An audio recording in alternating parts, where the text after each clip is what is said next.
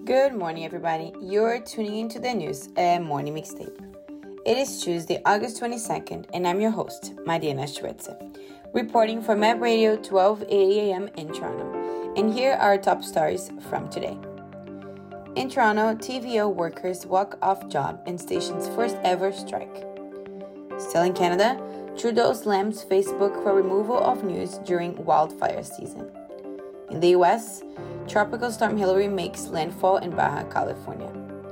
And in sports news, Spain beat England at the final of this year's FIFA Women's World Cup and took home the prize. And then we'll hear from James with a new segment for Under the Radar. With all this news, let's get started. In Toronto, yesterday morning, unionized workers at TVO walked off their jobs. This marks the first strike in the publicly funded television network's long history. The Canadian Media Guild, or CMG, which represents the employees, announced the strike effective as of 10:30 a.m. Monday. According to City News, dozens of journalists, producers, and education employees walked off their jobs yesterday. Many of them have been picketing outside of the TVO station at 2180 Yonge Street in Toronto. Some employees at the broadcaster are represented by Unifor and are not part of the current bargaining process. CMG said in a statement, "We are deeply saddened to have not been able to reach a fair and reasonable agreement with our employer." CMG TVO branch president Meredith Martin spoke to City News from the picket lines Monday, saying the current wage offer of 2.75, 2.5, 1.75, and 1.75% over 4 years is unacceptable in light of current inflation. According to City News, she said, "We've been dealing with below-inflation wage increases for over a decade." Martin said the combination of wage and funding issues means employees are, quote, "constantly being asked to do more with less, do more with less, do more with less." Job security is also an issue, with Martin saying TVO is trying to keep employees in the education department on a contract basis, rather than offering them full-time jobs after 2 years of service. City News has reached out to TVO to respond to the union's grievances, but has not yet received a response. The Education Ministry has previously told City News that while it provides funding, it isn't involved in the negotiations. Martin says programming will likely be filled with repeats for the time being, but says there will be no new original programming on the TV or digital side while the strike is ongoing. Still in Canada, Prime Minister Justin Trudeau took aim at Facebook parent company Meta on Monday, saying the company's move to remove news from its websites is, quote, putting corporate profits ahead of people's safety. Since the government passed C-18, legislation that requires companies like Facebook and Google to strike revenue-sharing deals with news publishers, Meta has pulled news stories from both Facebook and Instagram Canadian users. This prevents users from sharing links to websites. According to the National Post, this has continued during ongoing wildfires, which are threatening both Kelowna, British Columbia, and Yellowknife, and prevented anyone in Canada from sharing news about the fires. Trudeau said the company's decision to remove news content is unfathomable. He said, quote, "Right now, in an emergency situation where up-to-date local information is more important than ever, Facebook's putting corporate profits ahead of people's safety, ahead of supporting quality local journalism," he said. Trudeau and his cabinet are in Prince Edward Island for a 3-day cabinet retreat where they are set to focus on issues like housing and the economy, according to the National Post.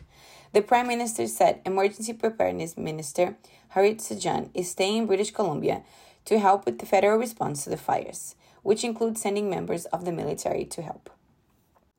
In the United States, Hillary, a tropical storm, hit Southern California.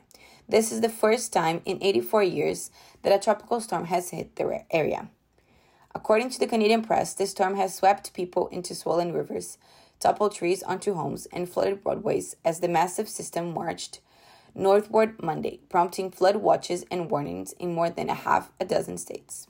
The National Hurricane Center in Miami said Hillary had lost much of its team. Only vestiges of the storm are now heading over the Rocky Mountains.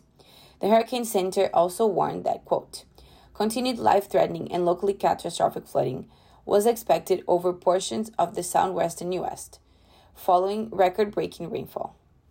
Hillary first slammed into Mexico's arid Baja California peninsula as a hurricane, causing one death and widespread flooding before becoming a tropical storm, one of several potentially catastrophic natural events affecting California on Sunday. Still, according to the Canadian press, besides the tropical storm, which produced tornado warnings, there were wildfires and a moderate earthquake north of Los Angeles. So far, no deaths, serious injuries, or extreme damages have been reported in the state, though officials warn that risks remain, especially in the mountainous regions where the wet hillsides could unleash mudslides. And now onto sports news. Spain took the prize at the FIFA Women's World Cup. The team scored 1-0 against England during the final match of the soccer tournament in Sydney, Australia. Olga Carmona, whose goal won the Women's World Cup for Spain on Sunday, learned after the final of her father's death. According to the Canadian press, he had been ill and died while Carmona's mother and other relatives traveled to Australia to watch her play in the final, the Federation said early Monday, without giving more detail on the cause of death. The family decided to wait until after the title celebrations to give Carmona the news. Before the news of the death of Carmona's father, the Federation said the title celebrations will take place after the squad's arrival in Madrid on Monday night. Carmona scored with a left-footed strike in the 29th minute to give Spain a 1-0 victory over England. She had also scored a late winner in a La Roja's 2-1 win over Sweden in the semifinals to become the first player since American Carly Lloyd in 2015 to score in a World Cup semifinal and final. Well, that was it for me today, and now I'll leave it with James for Under the Radar. Good morning. I'm James Kaza, and every week I'm going to bring you a local news story happening now in Toronto that may be flying under your radar. This week, our story focuses on the displacement of encampment residents across Toronto, and specifically the recent displacement of several living in a small encampment downtown. Firstly, what is an encampment? The Canadian Human Rights Commission uses the phrase temporary outdoor campsites on public property. Most notably, these are often tents, pitched in areas like parks, parkettes, green spacing along roads, vacant lots, and in urban wooded areas, such as the Don Valley. Encampments are often the most visible symptom of a system in which housing is not available to all. Encampments in urban areas, including Toronto, are not a new phenomenon. Although they got worse during and after the COVID-19 pandemic, they have been around as long as cities themselves. Currently, the largest encampment in Toronto is found in Allen Gardens, just east of downtown. According to city officials, around 64 temporary structures, mostly tents, are found on the site. It is not shocking that encampments are a controversial and delicate subject. There is a constant battle between supporters and non-supporters, as well as a constant hunt for a solution. Lorraine Lamb, an outreach and case manager working with the homeless, among other groups, has been keeping track of how the city has been dealing with encampments over the past few years. Along with more well-known aggressive clearouts of encampments at Trinity Bellwoods and Lampart Stadium over the pandemic, Lamb shows 3 other examples of clearouts and how the city got around legal barriers. At a park near Yonge and Charles in 2020, Lamb alleges the city used the excuse of park revitalization to fence off the parks and remove residents, then reopen them shortly after. Other times, Lamb claims the city has used arborism and pipe maintenance in other parks to achieve the same process and same end results. Now, she says, it's happened again. On College Street, in between Spadina and Bathurst, resides St. Stephen's, a historic Anglican church with a neighboring small green space. This green space was home to a small encampment. Lamb claims on Twitter that the church and residents of the encampment got along in good faith. Yet, earlier this week, the city closed the park and evicted residents under the guise of arborism, which is the study/removal of trees. Lamb reports that on August 11th, the city promised the residents they could return to the encampment when work on arborism is completed. However, shortly after work was complete, a cop car sat in front of the church, and officers within it would block and prevent anyone from encamping on the land.